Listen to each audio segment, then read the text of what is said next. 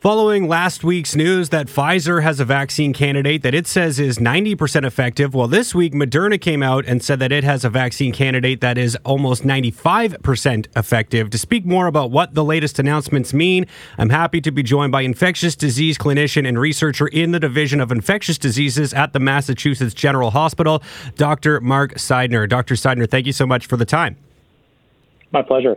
So what should people kind of be drawing from these announcements? Like, what are you taking from what we're hearing, and how close does this mean that we are to actually having a vaccine that's safe for the general population? I think this is a time to stop and really take stock of where we are. 10 months ago, this virus had not even yet been discovered. And typically it takes somewhere around 10 to 15 years to go from a product development through phase 3 clinical trials for approval. Not 10 months later, we're talking about the results of 2 large phase 3 trials, tens of thousands of people, which preliminarily, and in one case, in the case of Pfizer now, somewhat now definitively, seem to suggest that these vaccines are relatively safe, at least in tens of thousands of people, and are preventing infections, symptomatic infections, at rates that, frankly, I'm not sure any of us expected. Many vaccines are only 50 to 60% efficacious. Preliminarily, these seem to be in the 90 to 95% range. So this is a time for optimism. I think we're very reassured to see these. Lots of steps left before they actually end up in people's arms and getting us protected from this infection. But really good news the last couple of weeks. So maybe I should ask a little bit about what these vaccines are, because they're an RNA platform. I don't really know exactly what that is. I understand it's never been approved before for human use. So is that something that, we should be concerned at all about, or what exactly is this, and what does that mean for humans here moving forward? Sure. So RNA is part of our body's machinery. It's one of the steps that our body takes to produce protein in our own body and to make our cells work and to make our bodies work. So RNA itself is a part of our cells that we use to make proteins. The way these vaccines work is they're actually encoded the part of the genetic code that makes a piece of protein that looks just like the COVID-19 virus, the outer surface of that virus. And so basically, we inject this code in, our cells absorb this genetic material and converts this genetic material into protein that looks just like COVID-19 virus without being the virus. Our body sees that foreign substance and says, hey, that's not supposed to be here, develops an immune response against it, and then says, I'm going to remember this. If I see this again, I'm going to attack it. That immune response protects us from the time that our body actually does see the COVID-19 virus and stops it from making us sick.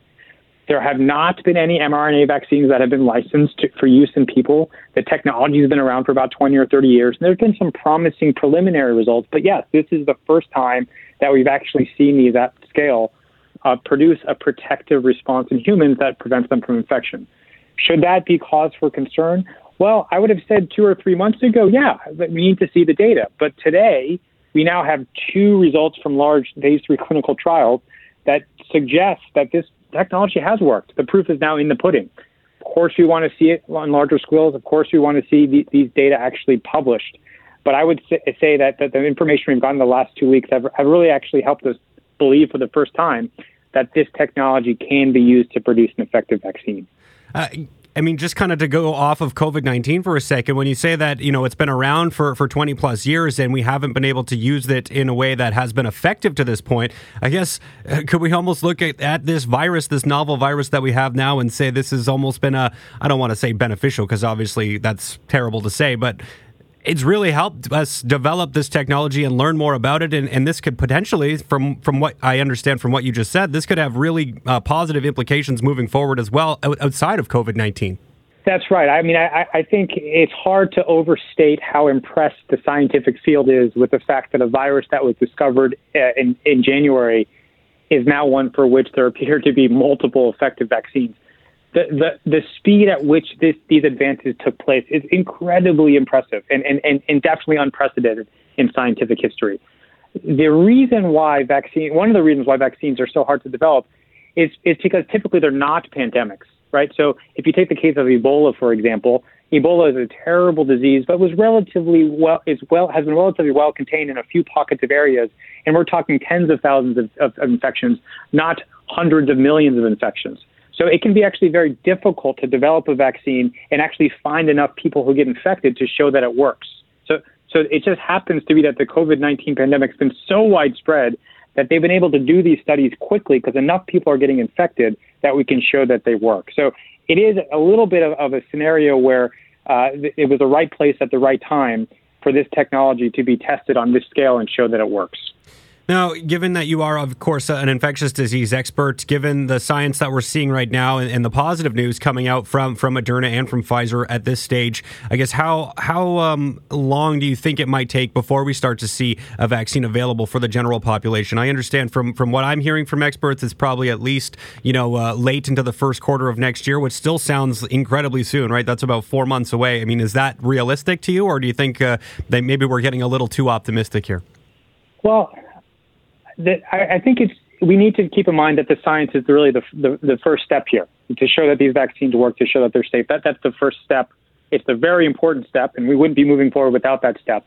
But there's many additional steps. There's production steps, there's distribution steps, there's storage and stability steps, and of course there's these incredibly complicated logistics steps. How do you actually get this vaccine into clinics, into pharmacies, into hospitals, so that people can access them?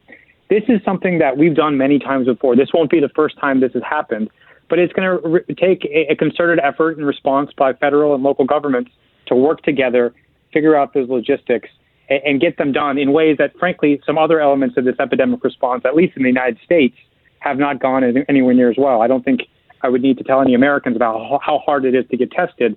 They'd say, well, maybe this will be hard to do. But that largely, at least in our case, has been because there hasn't been a very coordinated federal response.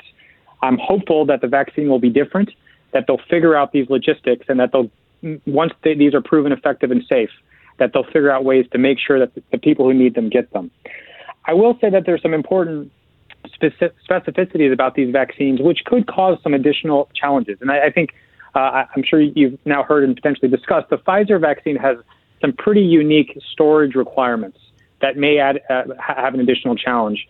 Not only do they need to be frozen, they actually need to be frozen at about negative 70 degrees. And that really requires dry ice and a level of freezer storage that the vast majority of clinics aren't going to have. Some large hospitals and research labs will. Pfizer's working on developing a storage system and a transportation system for the vaccines, but that's not something that's going to be off the shelf. They'll need to develop it. Mm-hmm. Fortunately, the Moderna vaccine is a little bit easier to store. It still requires refrigeration, which I have to say is going to be a challenge for a lot of lower resource settings around the world because you can't just stick it on the shelf. It's not one of these freeze-dried vaccines. But I think a regular freezer and a refrigerator in which it can be stored for a couple months is actually an incredible advance over a negative 70-degree freezing situation. So there are a lot of, I think, solutions that are still needed. We're not yet at the point where this vaccine is ready for widespread distribution. Either of them are. But I am relatively confident that based on the manufacturers who both say they can produce in the tens of millions of vaccines this year and in the hundreds of millions of vaccines next year, that quarter one, quarter two of next year is a reasonable target for getting these out and getting them into the public. That's really, really positive news. I think that's about all I have for questions, Dr. Seidner, but this is really great. I thank you so much for taking the time to kind of bring some clarity to exactly what these announcements mean. For Joe Schmoes like myself, sometimes some of the data goes a little bit over my head. So thank you so much for kind of dumbing it down a bit for me. Appreciate this, and thank you so much. My pleasure. Anytime.